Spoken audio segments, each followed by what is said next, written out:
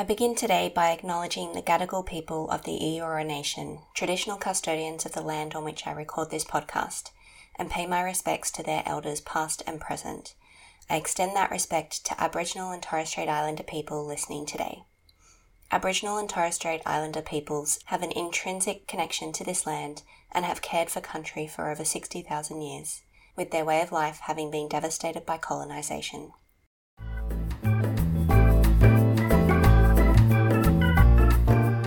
Hi, and welcome to Social Work Spotlight, where I showcase different areas of the profession each episode. I'm your host, Yasmin McKee-Wright, and today's guest is Claire, a community-based social worker with experience initially in mental health before moving into the field of criminal justice. She has predominantly provided long-term case management and support for women as they transition from prison back into the community. Claire is a strong advocate for assisting people to develop pathways and identities outside of the criminal justice system to reduce the numbers of people, particularly First Nations people, cycling in and out of our prisons. Claire recently moved into a team leader role, providing support and mentoring to frontline staff and playing a significant role in the leadership and successful service delivery of programs for people leaving prison. In addition to this, Claire has for the last 6 years served as a volunteer board member at Phoebe House, a specialist residential treatment program for women.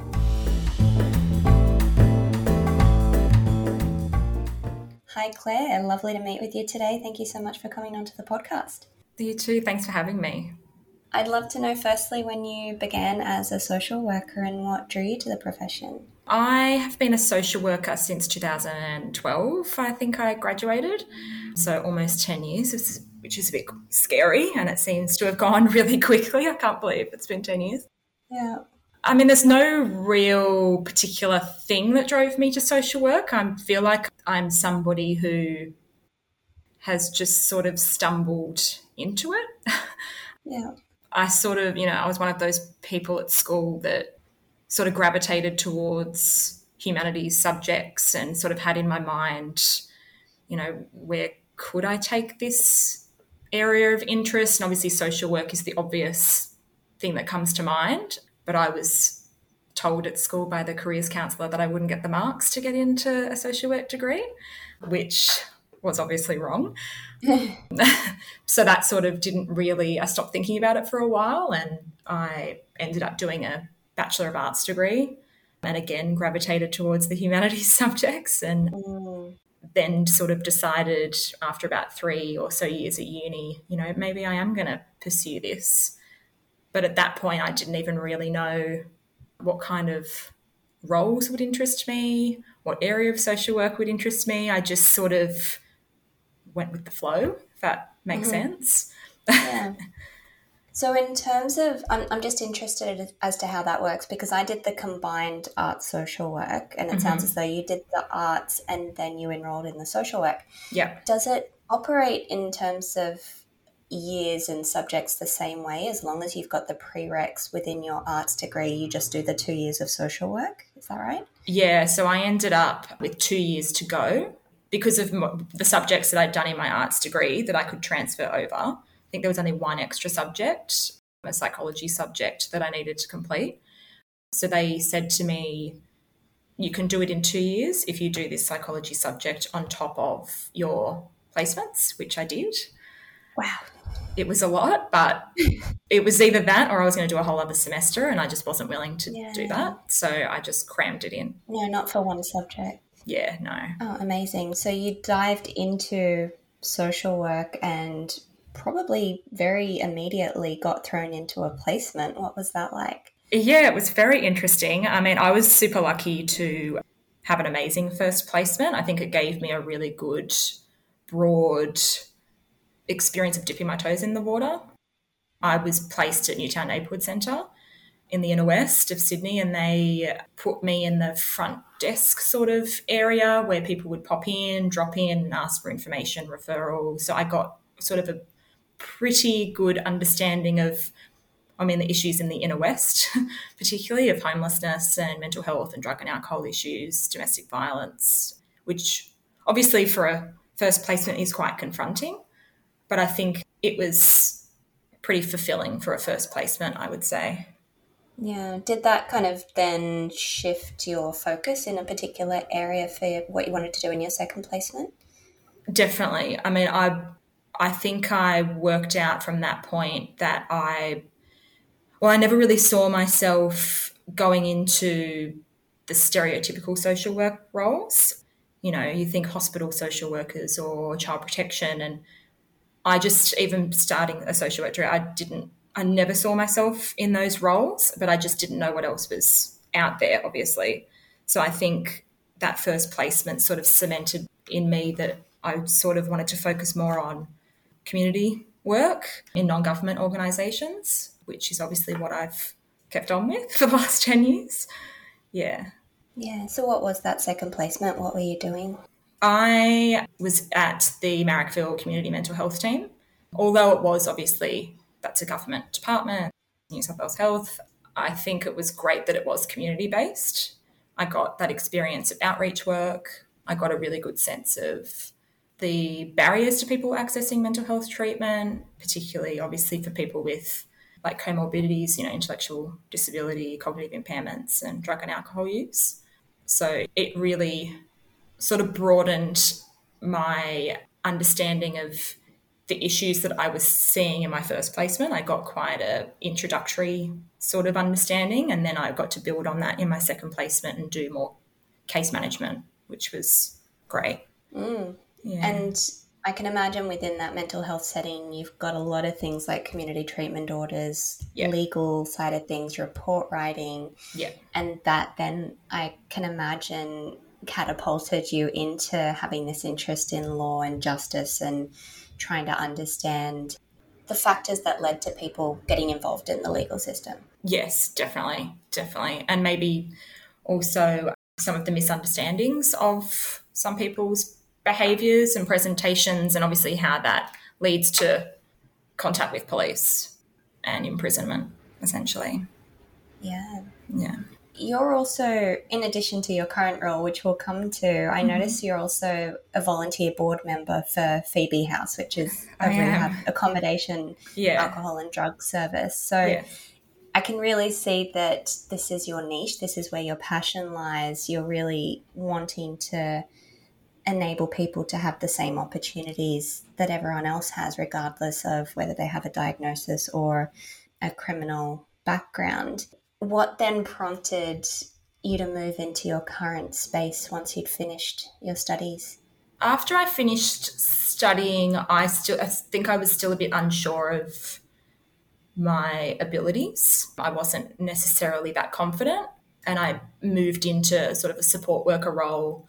It was the Housing and Accommodation Support Initiative through New Horizons, and I told myself, you know, I'm going to be here for 12 months and I'm just going to build up my own confidence. I'm going to have something on my CV so I feel better equipped to apply for another role. And I stuck to that. It was pretty much bang on 12 months. And I think I was, to be blunt, I was quite bored in that role. I felt quite limited in what I could do in terms of autonomy in the role and the sense of responsibility I had in that role. And I was looking around at different options at the time. And when I saw the role going at the organisation I work for now, Community Restorative Centre, and it was obviously working with women on release from prison in an outreach role, I thought, well, I definitely wouldn't be bored there. So I applied for it, and I definitely have found my passion, and that's why I just have never left, which is obviously unusual for a community-based social worker in a non-government organisation. Yeah. When it's a good fit though, right? Yeah, definitely. So you're supporting people who are transitioning from prison to community. Yes. What does that look like? What sort of support do people generally need? Generally, my specialty is working with women, but a lot of men obviously experience the same issues or needs when they're released from prison. But typically, you know, these are some of the most vulnerable people in our community, and the needs are very complex. You know, there's high rates of homelessness and mental illness, drug and alcohol issues, a huge amount of trauma that can extend to sexual assault and domestic violence and childhood sexual abuse, and institutional abuse is a major factor. you know, working particularly with women, there's a lot of grief and loss around parenting and the loss of the custody of their children, breakdown in families. Gosh, it's just quite never ending, to be honest. And every person is different, but that is to put it in a nutshell, they're a lot of the issues that we find people are facing who've experienced a period of imprisonment. Yeah, so it sounds as though they're quite vulnerable people even before they entered the criminal justice system, and then the institutional abuse, as you've suggested, has just impacted that further. Yes, definitely. It adds another layer of complexity, that's for sure. But you're working for a non-government organisation with government funding. Yeah. Do you feel as though, and I might just be projecting my own experience of non-government organisations on you, but do you feel that there's a benefit to having that separation to some extent, not working for the government but being, I guess, accountable in some way? Oh, I mean, absolutely. I feel like being in this space and working in a non-government organisation, you have a lot more opportunity for advocacy and maybe making some people feel a bit uncomfortable. And I mean other services, asking the questions, really pursuing what's right for clients. And I think sometimes that can be a bit limiting when you're working in a government organisation. So I think that's part of what I really love about this role, in that you can maybe sometimes not so politely be a really strong advocate, and I just love that. I think there's just so many opportunities for that in this role. Amazing. It sounds like there's a real overrepresentation of women, as you suggested, in the system, but I can imagine also people who identify as Aboriginal, Torres Strait Islander. Yeah.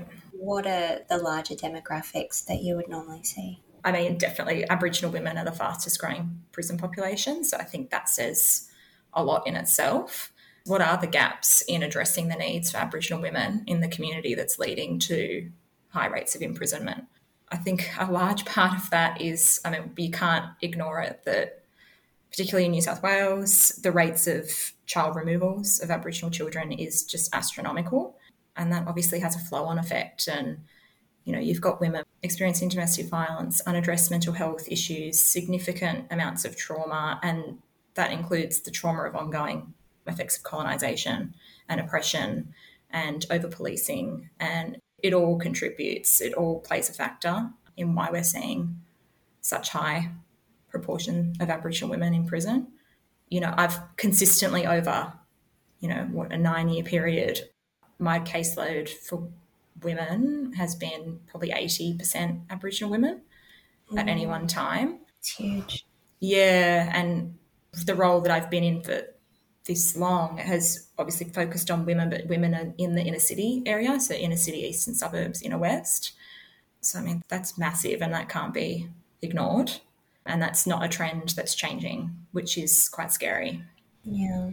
Do you have any capacity to harness energy within the community? I'm thinking, are there volunteer supports that we can be implementing in these prison settings or in supporting people with that transition process, or are there too many risks associated with that, do you think? Yeah, there are other organisations, like the Women's Justice Network is a big player in that space, that's specifically providing one-on-one mentoring to women leaving prison, and I know they have great outcomes for the women that they support in that capacity. I mean, they do more than that, but that's the crux of their service delivery as far as I'm aware. So, yeah, there are other things happening, but just not funding-wise. It's just not funded. I remember someone who used to work at CRC who was responsible for a long time of putting in funding submissions, and I would just never forget how she put it. She said, well, I mean, when you're putting in grant applications to work with people from prison, it's just not the most sexy cause. Like, people aren't really, jumping up and down to associate themselves with working with people from prison, which is unfortunately true. Yeah. Yeah. Given that you've got all this experience and you are trying to be an agitator of sorts within some of these other organisations, do you have capacity in your role to provide training to kind of upskill some of these other agencies? Yeah, we do. We do have a criminal justice training that I know is being rolled out to different organisations. I think specifically it's going to be rolled out through some DCJ housing offices, which I think would be really great. We've got a current partnership for one of our programs that we've got 2 caseworkers co-located at 6 different DCJ housing sites. So that's where that idea is obviously filtered through, that maybe criminal justice training could be useful for some of the client service officers and people working within those DCJ housing offices. But that's just one example of how we've been trying to think of how we can play some part in capacity building in how to support people appropriately who have that criminal justice experience. Yeah, and I know that especially in the eastern suburbs and inner city area, there are some really good organisations that are doing great work in the DV space. So I don't know to what extent they're familiar with your processes, and do you have to do a bit of work around that in terms of being able to support women who are experiencing domestic violence and helping them through some of those court processes, or is it a separate set of entity in terms of legal aid maybe? Yeah, it is sort of separate. I mean, we obviously do a lot of work in that space because there is a lot of crossover. Unfortunately, we've experienced, like I know just in my professional experience in supporting some of the women that I work with through those processes, there's a lot of some women are treated differently in those services and in those spaces because of their own criminal justice experience. And if that is known, there can sometimes be assumptions made about clients, which is really sad to see. Yeah. Is your team mostly made up of social workers? I'm interested in sort of the expertise behind some of these programs, or is it very much an interdisciplinary collaborative approach? Yeah, we've definitely got people from a whole range of backgrounds. There's a couple of social workers, but we've also got a lot of workers who have lived experience, which is amazing. So lived experience of imprisonment and some lived experience of addiction, or both. And they obviously have qualifications in a range of different things like community services and mental health and drug and alcohol. And we've got a lot of people with backgrounds in counselling, community development. There's a whole range, which is great. Yeah. It sounds as though there are a lot of really frustrating parts of your role and a lot of ways that you think it could be improved. But what would you say is the most frustrating thing that people might not realise or have expected? The most frustrating thing is the lack of access to suitable housing for people leaving prison, and also an overall misunderstanding of who a person who's been in prison is. We find that a lot of the work that we do is sort of breaking down the stigma that's associated with people who've been in prison. I think there's this just automatic thought in people's mind that, oh, they've been in prison, so they must be violent, they stand over people, they can be aggressive. I hate using this word, but they're not going to be compliant. There's just those assumptions that are made when we're trying to refer clients into different services, whether that be accommodation services or drug and alcohol services, like residential programs and that sort of thing. That's probably the most frustrating. Mm-hmm. But also can be some of partly the most rewarding part when you realise you have gotten somewhere and you have broken down some of that stigma to be able to have your client access a service that they have every right to access, just like everybody else. Yeah, it reminds me a lot of working in the hospital, and you do get a lot of that. It's passed down from admission to admission. You've got this in your history. Therefore, we expect that this is going to be a specific type of admission, which is really unhelpful. Yeah, definitely. What would you say you love most about the work you're doing?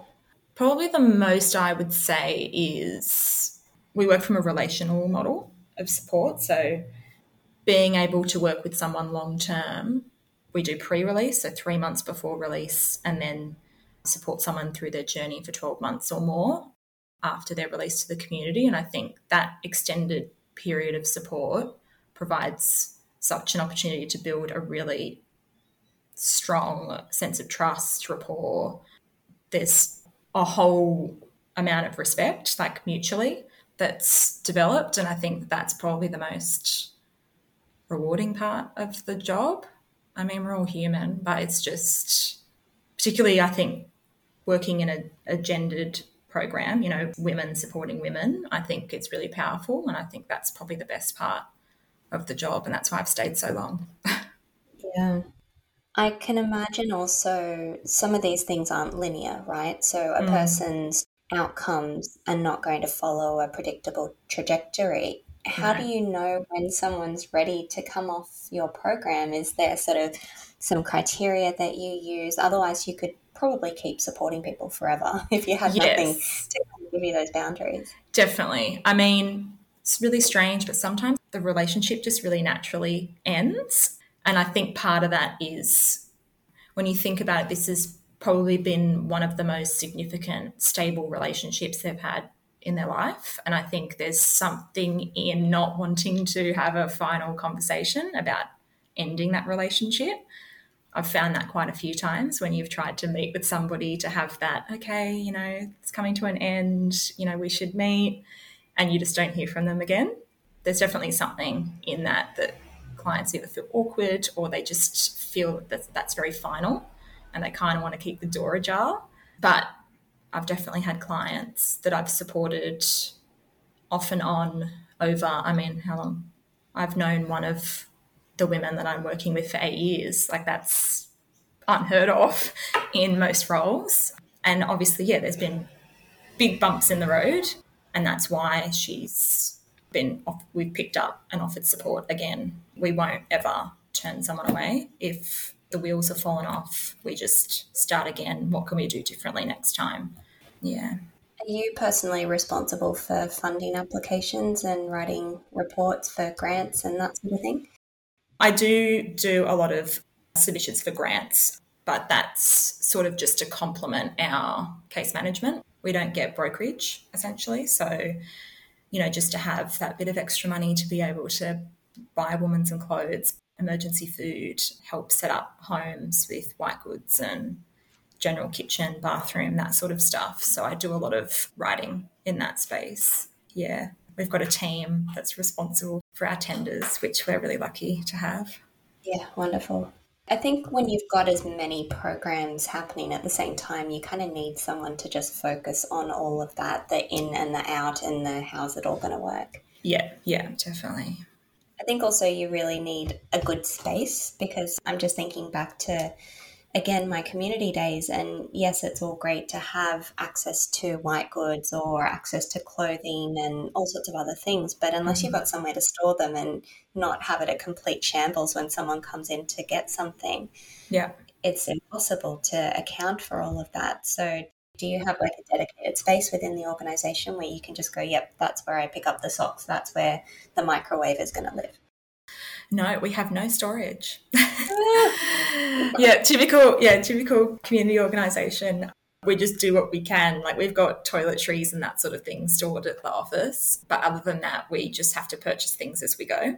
You know, if we've got someone coming out, we know we have to get a few basic clothing items and we've got it there for her when she walks out the gate. Sort of works a bit like that. Wow. Yeah. So kind of living on top of each other a little bit. Yeah. How do you stay motivated? What support do you need in this space? It is very challenging work. Yeah, it is. I mean, I think we're really fortunate to have such an amazing team. Like I've got a really amazing co-worker. It's just the two of us working in a particular program I've worked in. And, you know, we've obviously developed a really good friendship over the last couple of years. So we sort of bounce off each other. And I think that's kept us going. Mm. And then obviously an amazing broader team. And like I mentioned, a lot of workers with lived experience, which I think is really, it's extremely helpful to have that professional and lived experience perspective when you're working in this space.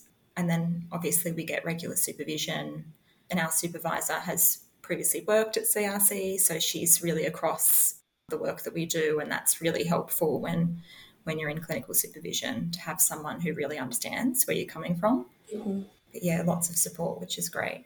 Yeah. Do you think you take very careful, measured steps to avoid vicarious trauma and those sorts of things that could come up that would cause you to not have the longevity that you've had in this role?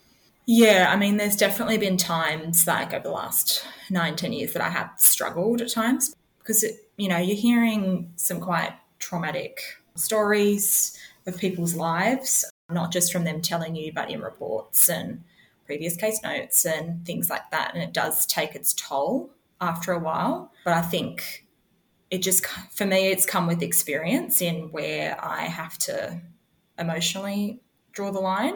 It's really hard to not become overly invested and emotionally invested when you're working so closely with one person over a long period of time. But I think, yeah, it just comes with experience and making sure that I've had those good supports around me and knowing which supports to go to and when. Yeah. And also, I mean, because I've been through it before, I've sort of flagged with my supports of what to look out for, which I think has been really useful. Mm-hmm. Being a social worker and a case manager, how do you see that aspect of your role? What do you think it is about social work in particular that lends itself to this sort of environment? Why are social workers good case managers? Yeah, it's a good question. In the area I work, there are a lot of OTs who do case management, a lot of Yeah, OTs. yeah. I remembered that when I was at that Marrickville Community Mental Health placement, that was the case. There was a lot of OTs, psychologists in a casework role. I don't remember when we were studying specifically. I don't even remember case management specifically being brought up as a skill. I No, think there's sort of an expectation that we can do a lot of that, but it's not a formal part of our training. And I wonder why no. sometimes, I think we're well positioned quite often. Yeah. I mean, you definitely notice, well, I've noticed because I've been around for a while in this role, some newer staff maybe coming in that don't have that case management background necessarily. It can take a little while to build up those skills. And it's not to say that you can't, but it's not something that comes naturally to some people. And obviously, based on their education background, qualification, whatever, it just maybe hasn't equipped them with the skills to be able to case manage as opposed to be a support worker. There's a big difference. That's just what I've observed over years. I don't necessarily know what that is, though. I can't pinpoint.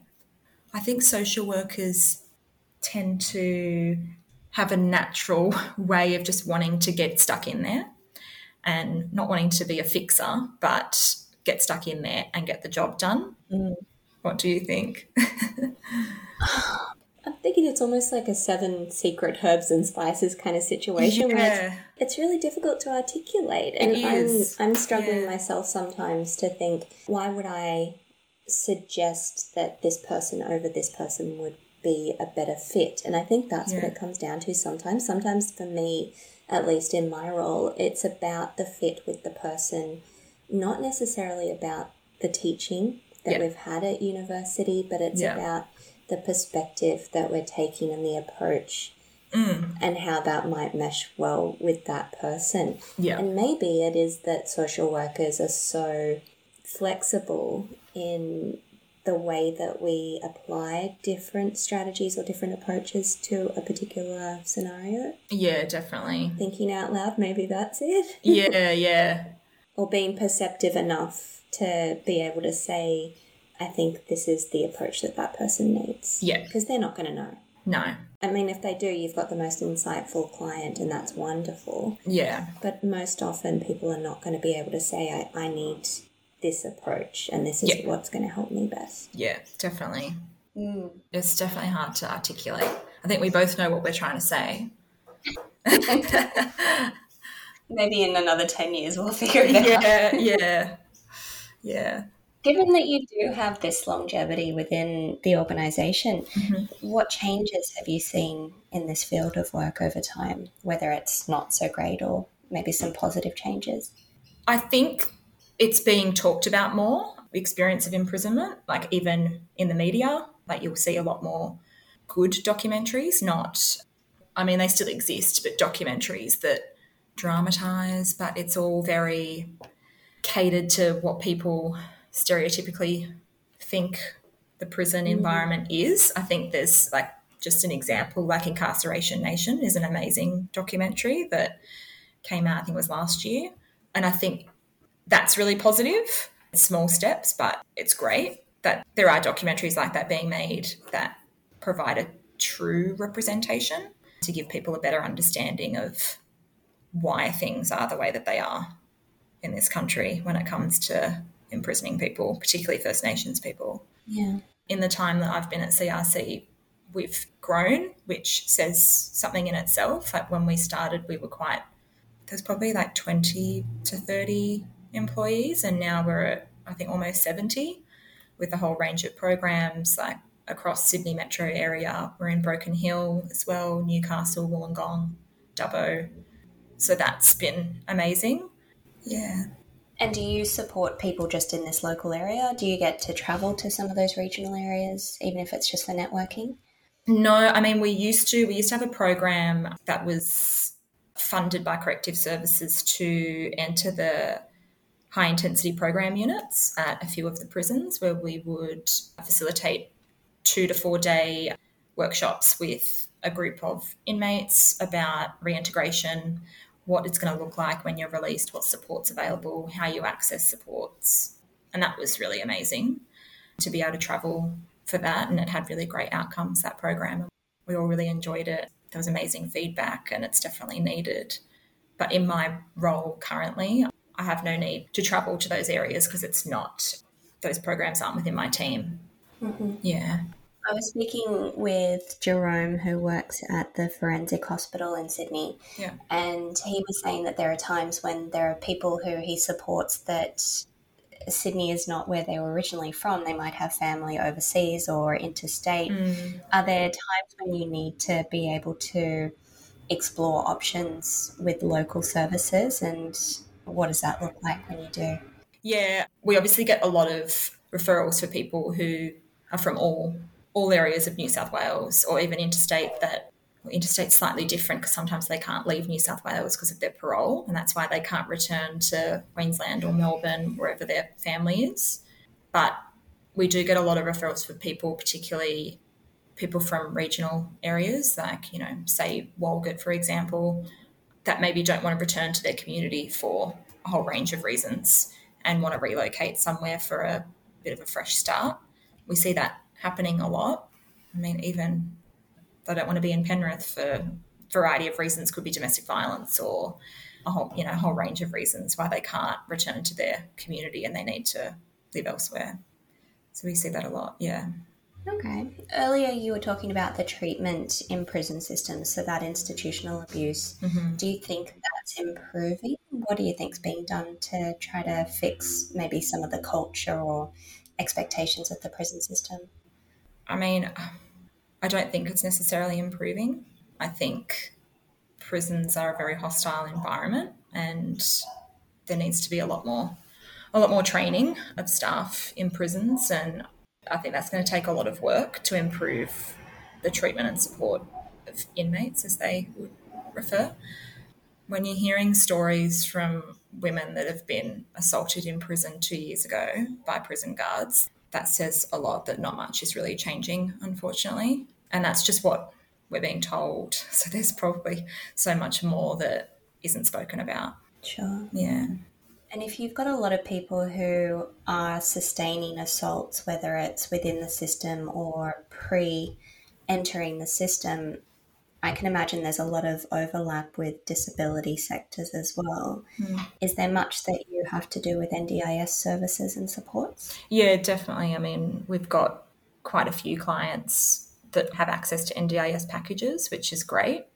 There's also a significant proportion of people in prison who have cognitive impairment, acquired brain injuries. A whole psychosocial disability is huge, but so many people have unaddressed and unsupported needs and aren't being assisted while they're in custody to facilitate an NDIS application, for example, which is really sad. And I think it provides such a great opportunity to have some of that work done while someone's in prison, but sometimes we just don't see that happening. And it's when the referral is coming to us and they're about to be released in 3 months and they've been in prison for 2 years, and you can see all of the needs that haven't been addressed during that time. It's like banging your head against a wall. It's really frustrating. Yeah. And then you sort of think to yourself, if some of these needs were being supported 10 years ago, would this person still be cycling in and out of the prison system. We'll never know the answer to that, really, but you would think it would be less likely that this would have been the outcome and that their life looks the way that it looks. Yeah. I know you've worked in this area for a long time, your whole working life pretty much so far. Your experience as a social worker has been this. Yeah. And like myself, you've not been as interested in the DCJ child protection stuff. Yeah. Has there been anything else that you've had interest in exploring? Maybe it's come up through the course of your work that you're doing now and you've thought, oh, I'll remember that one. That sounds really interesting to pursue later. It sounds really bad, but I feel as though working in any other area just wouldn't be as challenging for me. You know, obviously I'm interested in housing and homelessness and drug and alcohol, and I'd be more than happy to work in a residential setting or in either, you know, but I just think to myself, I don't think I would be as challenged day to day as I am now. I think it's so broad and it provides such an opportunity to work with people in so many areas. It sort of knows no bounds. I've contemplated this a lot, particularly over the last couple of years, and I just don't know if I would be happy working anywhere else. So I'm going to ride it out as long as I can. Amazing. Yeah.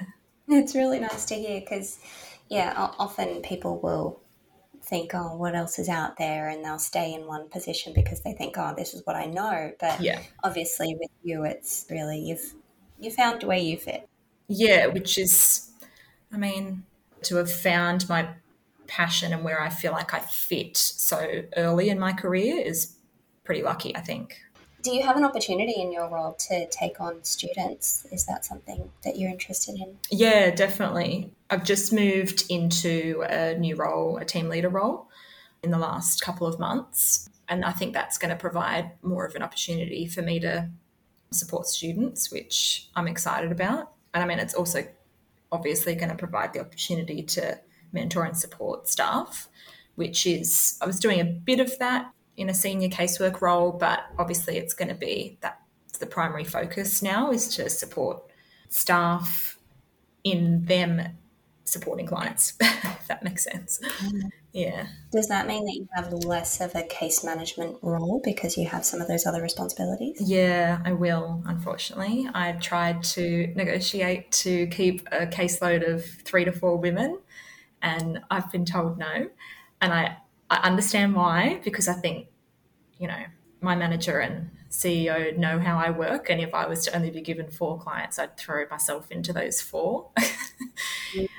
And I think it will be good for me to use my skills in a different way. I know I'll be busy, and this is going to sound bad, but it will sort of give me a little bit of a break, which I think, you know, after doing it for 9 years, it's probably needed. Yeah, just to sort of see things from a different angle, which will be good. Yeah, freshen it up a bit. Yeah. Are there any projects or programs? I noted that there are a lot of, just from having a look at your website, there are so many things happening in your organisation, so many different programs. Yeah. Or anything else interesting coming up that you wanted to shout out? Oh, I mean, I would always plug our Jailbreak Radio program. I cannot remember the exact days and times that it's on, but it's 2SER and Koori Radio that supports that program, and that's Kate Pinnock who coordinates that. It's essentially sharing the stories, music, poetry of people in prison. So it's all the voices you hear of people who are in prison currently or have experienced imprisonment, to obviously share their stories and inspire other people who might be struggling in the system or have families in the system. We've also got Paper Chained, which is a magazine. You can access that online, and that's coordinated or edited by Damien Linane, and he's got lived experience of imprisonment. So that's all artwork, poetry, writings of people in prison too, which is amazing. Yeah, incredible. Yeah. I can put links to those in the show notes so people can go off and have a look. Yeah, awesome. Are there any other resources that you can think of that might help people to understand a bit more about the type of work you do? Sounds like there's lots of trauma-informed stuff in there. Yeah. There's maybe do you have any links or things that you could refer people to if they're struggling with ending working relationships? I think that's a big thing that people would have difficulty with. Yeah. Oh, there was definitely something I got through work. I can have a look through and see if I can find it, because it is something that comes up a lot in our work of the exit of a client and how to do that respectfully and in a trauma informed way. And I think it's something that a lot of people struggle with, not just workers at CRC. Mm. Especially because for such a long time, you're such a big piece of that person's pie, right? So you've got a person's context, background, family, other supports around them, informal or formal. But if Totally. you're working so intensely with someone, you can't help but be a huge part of that person's support network. So, Totally. Yeah. I mean, when you've been supporting somebody through some of the most difficult periods of their life as well, it must be hard for somebody who has had unhealthy attachments and a lot of trauma in their life to then let go of that relationship where they feel safe, probably sometimes for the first time in their life. and not abandoned. Yeah, exactly. And I've been the support person for clients giving birth. Like when watched a client give birth and be there for moments like that, it is really profound, I think. And it's hard for us to let go. It just is, Mm. you know? There was a great quote I found from the great Tony Vinson. He said that prisoners and their problems do not fall from the sky. They come from families, they live in neighborhoods, Yeah. and they belong to communities. So Yeah. that really screams that context. Everyone will come to you with their backgrounds, their strengths, their experiences, their traumas, Yeah. and it's your role to understand that, identify the issues, and piece everything together in a way that's going to support that person without taking their agency away, without sort of doing things for them. Exactly. I mean, we operate in a way that we don't lead the relationship. We don't lead how the support is for each client. The client leads. So it's whatever's important to them and that they can identify, we will support with. So that's, I think, how it becomes such a broad role, because that's different for every person and needs need to be met in a different way, depending on each individual person, family, the community that they come from. Yeah. You mentioned Incarceration Nation. I haven't seen that. I'm going to go off and do some research. But there was a great couple of documentaries that I saw not so long ago called The Oasis and then Life After the Oasis. I'm not sure if you've seen those. I remember the first one. I watched that. Mm. I saw a clip of the follow up and I immediately remembered the woman that they obviously caught up with. Yeah, very sad. Mm. Yeah. But I mean, a really good example of the work that people are doing on the ground and how involved you become in someone's life. Yeah, definitely. Is there anything else before we finish up, Claire, that you wanted to mention about the work that you're doing? Anything you want people to know? Just that I think it's really important for social workers in any space, in any field, to educate themselves about people who've experienced imprisonment and with a criminal record, because our clients filter into all different spaces, and in any role you're going to come across people who have this background. I think that's really important for people to understand and to upskill where they need to, watch documentary, like good documentaries if you need to, ring organisations that have that specialty and that expertise, ask questions, because it's not one of those issues that just belongs in the corner or over there or unseen. It's happening, and people with criminal records are accessing homelessness services, they're entering residential rehabs, they're using legal services, hospitals, child protection. It's everywhere. Yeah. And I just think that's really important. In the same way that you would come across people who have exposure to the DCJ system and to health care systems, even though it's not something that you want to work in full time necessarily, No. you want to be able to understand how that system works, what the barriers are, how you can Exactly. support someone through that. So I think a social work is incredible from that perspective, in that you do work across so many different areas, even if you're not doing it consciously. Exactly. Yeah. And I think also something that's important to highlight is that it's really important to celebrate the little wins, that maybe people don't necessarily typically see as progress, but for somebody who's spent a lot of their life cycling in and out of prison, progress or a win can be catching the bus one day. Like, it's really small stuff to a lot of people, but huge. And I think it's really important for social workers working in any space to acknowledge that, because I think it's huge and it makes a big difference in the people that you're working with, and just sort of not misinterpreting behaviours and how people might present or, their complexity. I think it's really important. So we've all got a role to play. Which is, I guess, where that good supervision comes in. Yeah. In terms of having someone who's removed enough from the case to be able to help you to see those small moments. Yeah. Because you might see it awash in a sea of unfortunateness that's happening for that person. Yeah, exactly. I can see that early on you've really taken those opportunities that have come your way and I guess encourage other people to do the same. Just feel as though you took that 12-month opportunity to build your confidence in a specific area. So even if it's something that you can't see yourself doing longer term, to consider it as sort of a stepping stone to something that you really want to be doing, especially for new grads where every job ad that comes up will say experience required. Yeah, exactly. And try to be good at articulating what you got from that 12-month experience or 6 months or whatever it was, or even your placements. I was speaking with Peggy's the deputy head of social work department at Prince of Wales. She's seconded out to a different program at the moment, but she was talking about how in an application it's really important to highlight that if you're going for a hospital role, you might not have had any experience as a social worker in a hospital role, but you've done a placement in one. Yeah. So she would say, that's your experience. You have actually worked directly with people. You've had the experience of referring out, negotiating with organisations, supporting someone's discharge if that's the area of the hospital you're in. So just thinking creatively and actually reflecting on what those experiences have afforded you. Exactly.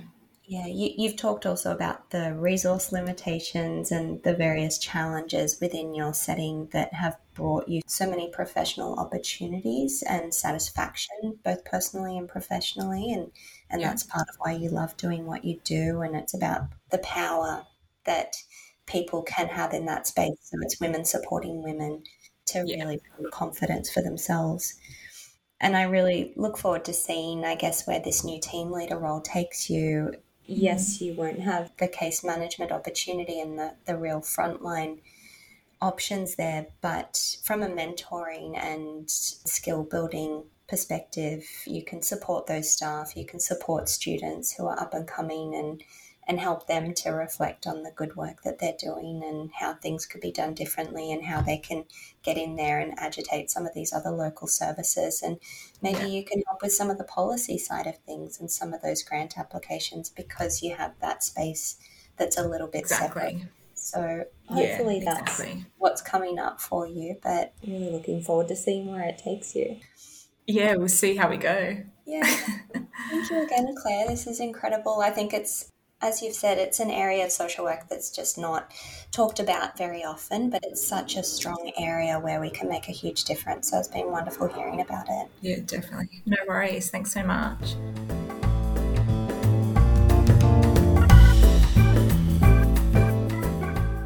Thank you for joining me this week. If you would like to continue this discussion or ask anything of either myself or Claire, please visit my Anchor page at anchor.fm/socialworkspotlight. You can find me on Facebook, Instagram and Twitter, or you can email swspotlightpodcast@gmail.com. I'd love to hear from you.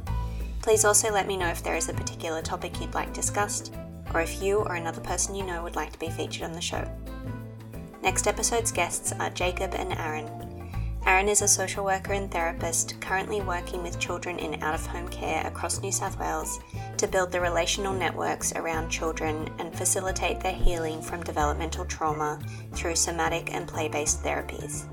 Jacob is a child and adolescent social worker with experience providing trauma-informed therapeutic support to children and young people across the out-of-home care, refugee resettlement, and residential rehabilitation spaces. Both are passionate about building trauma-informed and empathic communities. I release a new episode every 2 weeks. Please subscribe to my podcast so you're notified when this next episode is available. See you next time.